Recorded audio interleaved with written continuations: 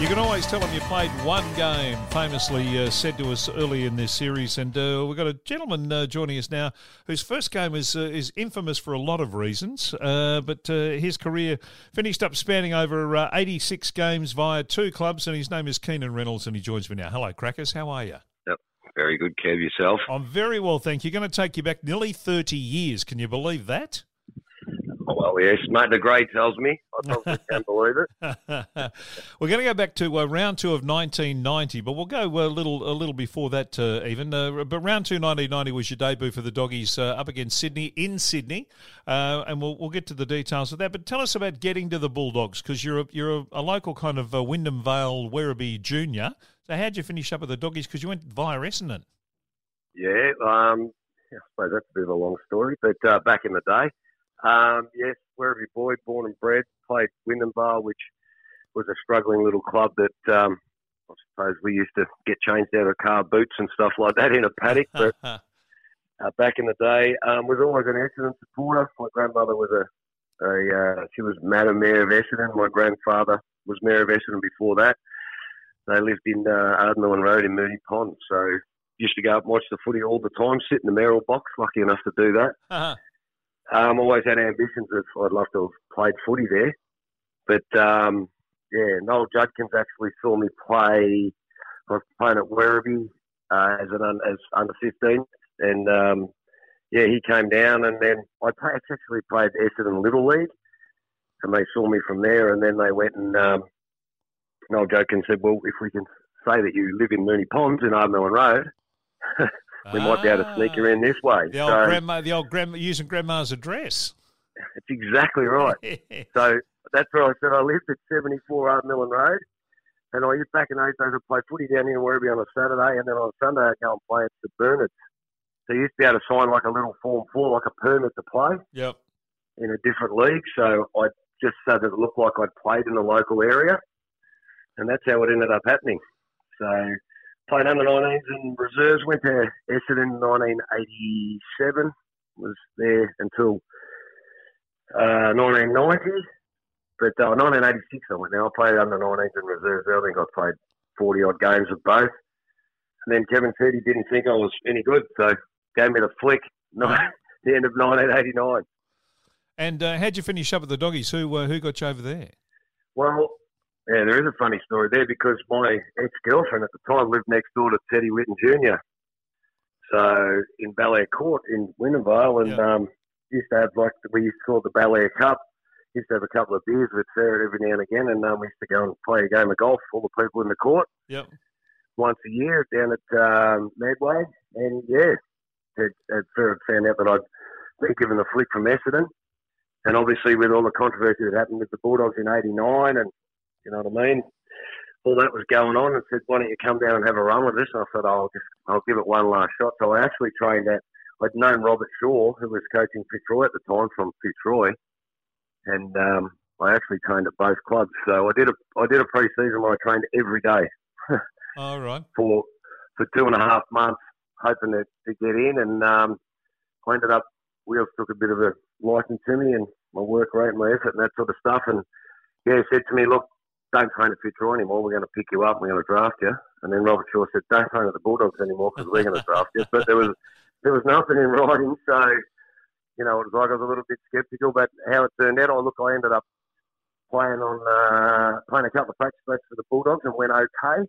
And the rest is history. Got picked up in the. When was the draft then, Kev? Would have been the pre-season draft, I would have thought. Pre-season draft with Glenn Coleman and Danny Delray and Chops Rickman, I think. Yeah, yep, that would have been right. Wheels wanted to get hold of a bit more, I suppose, experience with some of the older guys, and that's what we went with. And it was magnificent, So you missed. I was lucky, man. Yeah, you missed round one, which is probably a good thing because that was the first game after the fight back, and everyone was so up and about for it. There was nearly 30,000 people at the Whitten Oval, but we got absolutely belted by St Kilda, and Lockett must have kicked 8 or 9, I think, that day, if not 10. Like a wet nut. Yeah, he did. So then you slipped. The club kind of slipped out of town, went to Sydney the following week to play Sydney up there, who'd had a win the week before over Carlton. obviously the Doggies been pumped by St Kilda, so there was I don't think there was any great expectation of you actually winning that game in Sydney. Not at all, I don't think. And look, to tell you the truth, right, you're going to play, senior footy this week, Crackers, up in Sydney, and it was like, oh, geez. I was actually a little bit shocked. And Leon Campbell, obviously, at the same time, he made his debut same day as me. Yep. And but he was just an absolute jet, 17-year-old, just silky and just an absolute gun. And here I was, the old back pocket player, but Wheels was very specific with his roles, as to what he wanted me to do. I was just probably lucky I could jump a little bit, and he just wanted me to pretty much spoil the footy and, play a real defensive game. And when you got Rick Kennedy standing there next to you and Peter Foster and those blokes, he's pretty demanding. So you're definitely out there to do your job, that's for sure. But no, it was unreal. I remember I was really nervous, and I'd played some senior practice matches before, you know what I mean? But it just seemed like it's the next level. But probably because I was out of town a little bit, I didn't have a heap of friends then. My dad flew up, but it was probably a bit less pressure then. You know what I mean? And the footy coverage, I suppose, on TV wasn't as massive back then either. So it sort of was like going away to play footy and didn't feel as much pressure. But I know when I ran out the ground, it was just like, oh, this is it, This is what we're here for. So it was just amazing. And we had a win, and, geez, it was an unbelievable memory. I remember the club it's just euphoric. But I suppose there wasn't as many fans there, and after getting belted the week before, you know what I mean? So it sort of brought the group really close together. I really remember getting back in the rooms and all the supporters and the players were in the rooms. It was just really emotional. Yep. And everyone was just up and about. It was just a great feeling. I don't know, were you there? Yeah, I was. Actually, it's the only interstate game I've ever been to with the Doggies in, and I was there. I was one of the 11,051 people who actually went to the game. So it was unbelievable. I remember going in the rooms before the game and seeing Leon and yourself, and Leon looked like he was about to cry. He seemed to be so petrified or so just overawed by the whole thing. Yeah. Yeah. Well, then he ran out in the ground and blitzed them. And just killed it. Yeah. He was one of those guys. He just played with freedom. You know what I mean? He just always seemed to not have a care in the world.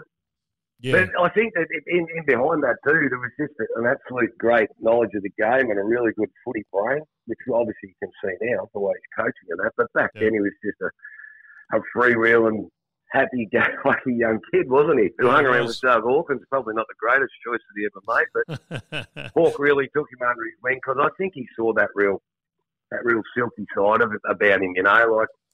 I think you could just pick it straight away that he was going to be an absolute gun. He couldn't even. He didn't know which foot he kicked. Yeah. It's unbelievable. Left or right didn't matter. Yeah, it was. I think the first 5 years, everyone was at the club were trying to work out whether he was right-footed or left-footed. People swore to me that he was a left footer. I said, well, you're wrong. He's actually a right footer. Yep. It was amazing to be able to come out. Remember he used to be our designated kicker from full back. And if he saw a target on the left, he'd just run onto his left foot and belt at 60. If he saw one on the right, he'd go the opposite way. Yeah, just wheel and go. Quite astonishing. And he was 17. He was just turned 17.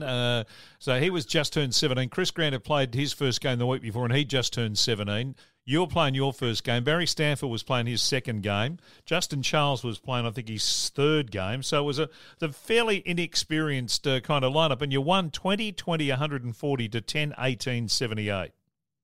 Yeah, it was amazing. And it was amazing, too, because the more goals we kicked, I remember we were just getting on a roll. And everyone was just, I don't know, we were just so up and about. You know what I mean? And Wheels was great, though. He just really instilled a real belief in us about just playing your role and playing for your mate. I think he was ahead of his time, Terry Wheeler. He was an amazing coach. When you look back on it, he was, he had specific roles for specific positions. He knew that if everyone played their role, we'd probably end up with a winning result. And 99 times out of 100, that's what happened. He had a fairly simplistic philosophy back in those early days, didn't he? It was almost like if we kick 16 goals, then this side wins. If you don't, well, we're probably going to struggle. Yeah, that's exactly right. And it used to be, specific roles, like if you're playing in a back pocket, his general good game for a back pocket player was probably 11 possessions, like 8 kicks and 3 handballs, but 12 spoils and 5 tackles. You know what I mean? Yep. And you come back and, more often than not, if that's the way your stats finished up similar to that. You know what I mean? That's exactly, you played a good game of footy and you even knew it yourself. You didn't specifically aim for those sort of stats, but it was all about the spoiling and the pressure and stuff like that. You wasn't expecting to have 30 touches, you know what I mean? Yep. And you would be happy to know that based on those, you filled the criteria beautifully, because these days with the thanks to that AFL tables thing, we can go back and look at the stats. You had 9 kicks, 3 marks, 3 handballs and 4 tackles. So you filled the brief completely. Well, there you go, mate. But look, I just must admit, a lot of confidence with the guys around me. You know what I mean? Steve Wallace, Rick Kennedy, Peter Foster, those sort of guys around you there in the back half. And look, they were hard on you because they were, Rick was like, it was very much, mate, when it's your turn to go, you've got to go. There's no excuses. So you definitely knew if you even looked like pulling out or you didn't, put in a big enough effort. But I love that sort of stuff anyway. I thought it was great. And they were just fantastic mentors. And then you had Mark Hunter running around just doing his own thing, looking at the form guide that's in his pocket. Yeah, something's never changed. 90 was a tough year for a lot of reasons for the club. Obviously, the renaissance after the fight back and all that, but then into a nice little period of some really good, successful finals appearances in 92 and 94, and some real success around the club. Yeah, we actually became. Well, we did. We became a pretty good footy club, didn't we? We won a lot of games, had a really good midfield, with Scotty Wind and Simon Atkins, just amazing, underrated player. You know what I mean? Look, we just had some really, really good midfielders. And the young kids, obviously, Chris Grant, just a jet, Leon Cameron, those sort of blokes, So I was I was 21 when I made my debut, but those guys, they were just born to play league footy. And I look back on it now, and you had Hawk there, and he just had a lot of leadership around. But I think we had a really good blend and a good mix. But he also had blokes driving the side, like really driving our aims and our goals, and Axe and Scotty Wind and all these blokes, and Peter Foster and all those sort of guys. Once we started them, obviously, the more times you win, Kev, the more times you expect it, and you expect more from each other. When you grow each week, and we just enjoyed each other's company, though. It was a very tight group, actually, a very tight group of blokes, even though the age span was probably from early 30s down to, your 17-year-olds. Yeah, it was. And we were like stuck out there with crap facilities and, you know what I mean? But we actually really made it so it was an us against them sort of mentality. And we tried to really, and Wheels was great at just getting out of that, you're a Footscray player and they don't really expect that much of us, and we've always struggled. You know what I mean? He got that out of everyone's mind and going, he was really a why not us? Yeah. Why not us? Which was just, and we really believed it. It was amazing. So. You got a fairly bad injury in 91, wasn't it? Yeah. That was my eye. Yep. Yeah, I got a detached retina. And you know what? It was a bit of a Brendan McCormack. I think he was playing at Fitzroy. Little nuggety sort of midfield. I tackled him. I remember he just threw his arm back and with just an open hand, and it whacked me sort of in the eye. And I got up and I thought, geez, I couldn't see, a bit of blurred vision or whatever. And I remember kept wiping my eye and seeing blood, and I thought I'd just split my eye open. And then I actually got the ball went out of, it's strange the way you remember things. The ball went out of bounds in the back pocket out the full. And I saw Hawk, and he was like 30 yards clear on his own. I went to kick the footy to him, and I kicked it 20 metres away from him because I couldn't see out of my right eye. So I had no depth. You know what I mean? I just sort of booted, and Hawk's giving me a massive spray. What do you think? And then there was another contest, and he come over and he looked at me and he goes, I said, mate, sorry, mate, I just couldn't see you properly. And then I remember he called Big Ben Bradley over. He called him over and said, mate, quick, have a look at this. And he took me straight off the ground, and that was that, mate. Went off, and Tim, the doctor, sort of said, Tim Hurren, was it? Was that his last name? I don't know, but he said to me, went down the rooms, and he said, mate, we're going to whack you in an ambulance. I'm a bit concerned about your eye. So mine was bleeding internally, and that was the end of my season there. And I spent 9 days in the eye and ear hospital. That's right. With 50 stitches in the back of my eye, and I couldn't really do anything because I worried about if it peeled back any more, the retina, I would have lost my sight. So that was the end of the season for me, which was I probably at the time didn't understand how severe it was, and all I was frustrated that much about was there's nothing wrong with me physically, you know. Yeah. Was having a pretty good year, and that was, you know, it was just like, they can't play anymore. It's too dangerous. But look, I've probably lost a little bit of peripheral vision out of that eye, but it's just something you get used to over a period of time. But at the time, I just thought I'd split it open. So yeah. The 92, obviously headed to finals, had a really good finals series for, I mean, and you, I think it was the 92 series. Was the 92 one when you played on Stewie Lowe? Yes. Yeah. And that was one of your best games ever for the club, I would have thought. Yeah, it was. Well, I think he'd taken a ridiculous amount of marks a week before, 18 marks or whatever, and kicked a stack of goals. And Wheels actually told me on the Monday, just said to me, listen, you're going to play on him. I don't normally do this. I want to just set you up for it early. There's no expectation. I don't expect you to get a possession for the day. All I want you to do is spoil the ball, mate. If we can stop him, you know, it might go a big way to us winning the game of footy. But it was one of those ones where he added up and said, we can't afford to be just having a shootout with them. We've got to defend really hard. They've got some, you know, big key forwards. And, we can kick a decent score with Granny and our forwards, but, you know, that's all I wanted you to do. And I remember just thinking to myself, Christ, because I'd played on him before and done okay, but he's just a massive human, you know. and I thought, and the biggest hands you've ever seen. Yeah, huge. And I just thought to myself, so it sort of, it turned me a bit early in the week, and then I sort of, because I didn't really tell anyone what was going on, and then after that, it was just like Wheels sort of announced and said, righto, boys, we need everyone to get across and give him a hand as much as we can. But, you know, and all I did was I just remember I avoided any wrestling with him at all, Kev. I just tried to play a metre and a half off him and then just jump. You know, when the ball was just in the area, jump aside, I couldn't spoil the footy. Which I don't think I had many stats that day, Kev, but I had a hell of a lot of spoils, and I actually won the Pewter Margot Frexie Hunt. So. Yeah, you did. Yeah. And I was actually filthy by the end of the game too, because I think he kicked one in the last quarter. I was pretty desperate to hold him goalless, but he got one late in the game, I think. And then, of course, there was that unbelievably memorable game for a whole lot of reasons in the prelim final against Geelong. Yeah, and Billy kicked it from 95, didn't he? Oh, it was 195, wasn't it? He was quite funny, mate. Every time I see him, he always tells people, if I'm anywhere in a room with Billy, he tells people that I was actually playing him at the time, and it was 70 out. I said to him, you actually never went near me all night, Billy, or the ball.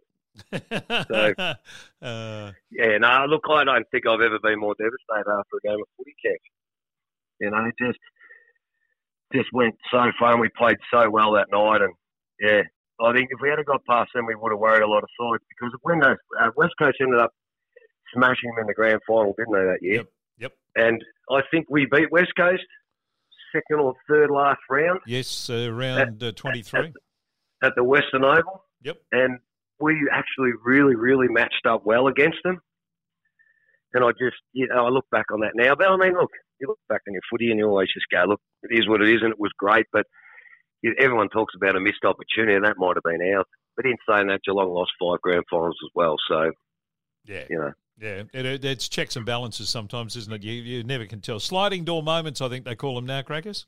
Yeah, that's right, mate, yeah. Now, tell me what happened, tell everyone what happened at the end of the 94 season when you know, seemingly, I mean, you played your 50th game, you kicked 6 goals in your 50th game in 93 against St Kilda. You like playing against St Kilda. Yeah. And then things seem to be going along nicely. The end of the 1994 season, you know, you're up to 70-odd games. So what happened? Oh, look, at the time, new coach, Wheels had gotten the sack earlier. Alan Joyce had come in. There was a fair bit going on at the club. I remember at the time talking to my manager, and he said to me, well, I mean, I didn't want to leave, Kev, at all. I love the joint. But we had our, what they call them, exit meetings these days. We were just the old, you get called into the coach's office, but an exit meeting, and I went in and saw the coach, and at the time virtually got told, you know, you're probably not tall enough and you're really not quick enough for the style of footy we're sort of looking at playing coming off the half-back line.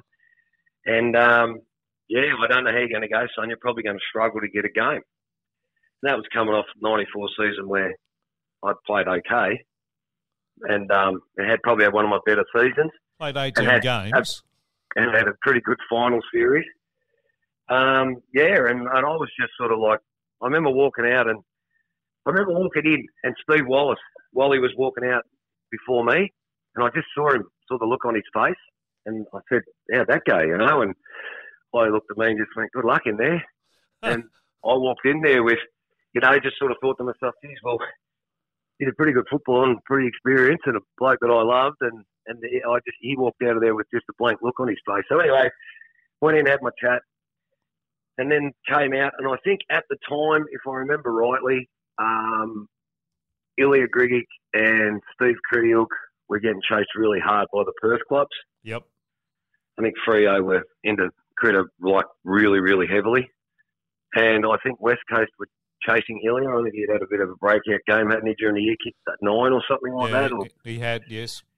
And I think the club at the time were really, really keen to keep those guys because they were young, and Krediuk was absolutely terrific.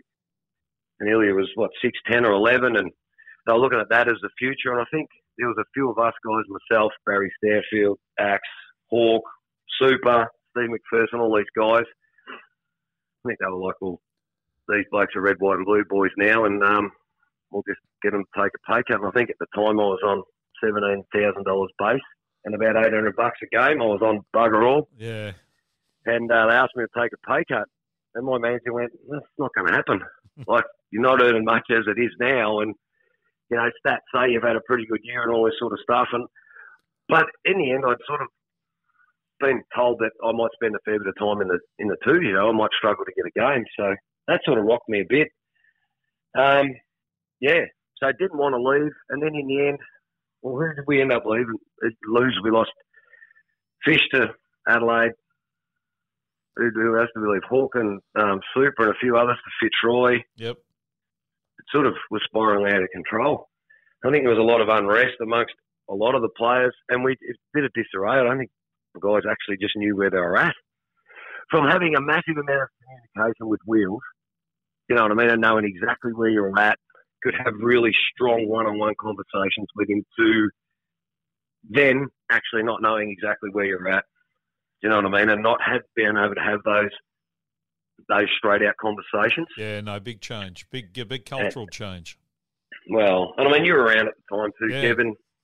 You know, did you notice the change? Oh, absolutely. Yeah, absolutely. The sacking of Terry was an enormous rift in the playing group, I thought, at the time. Yeah, and it really was. It really was. And then we sort of lost, I think as a group, we lost a lot of confidence in the admin, you know, the people above, thinking, hang on a minute, we're actually not going that bad. You know, from where we'd come from, started 1990, and it was only 1994, you know what I mean? And we'd already lost him as a coach. When we lose him halfway through 93, didn't we? 94, I think. Was it 94? It was 94. Or was it? Or no, it was 94. Yeah, 93 after the loss at Geelong. We got smashed at Geelong, yeah?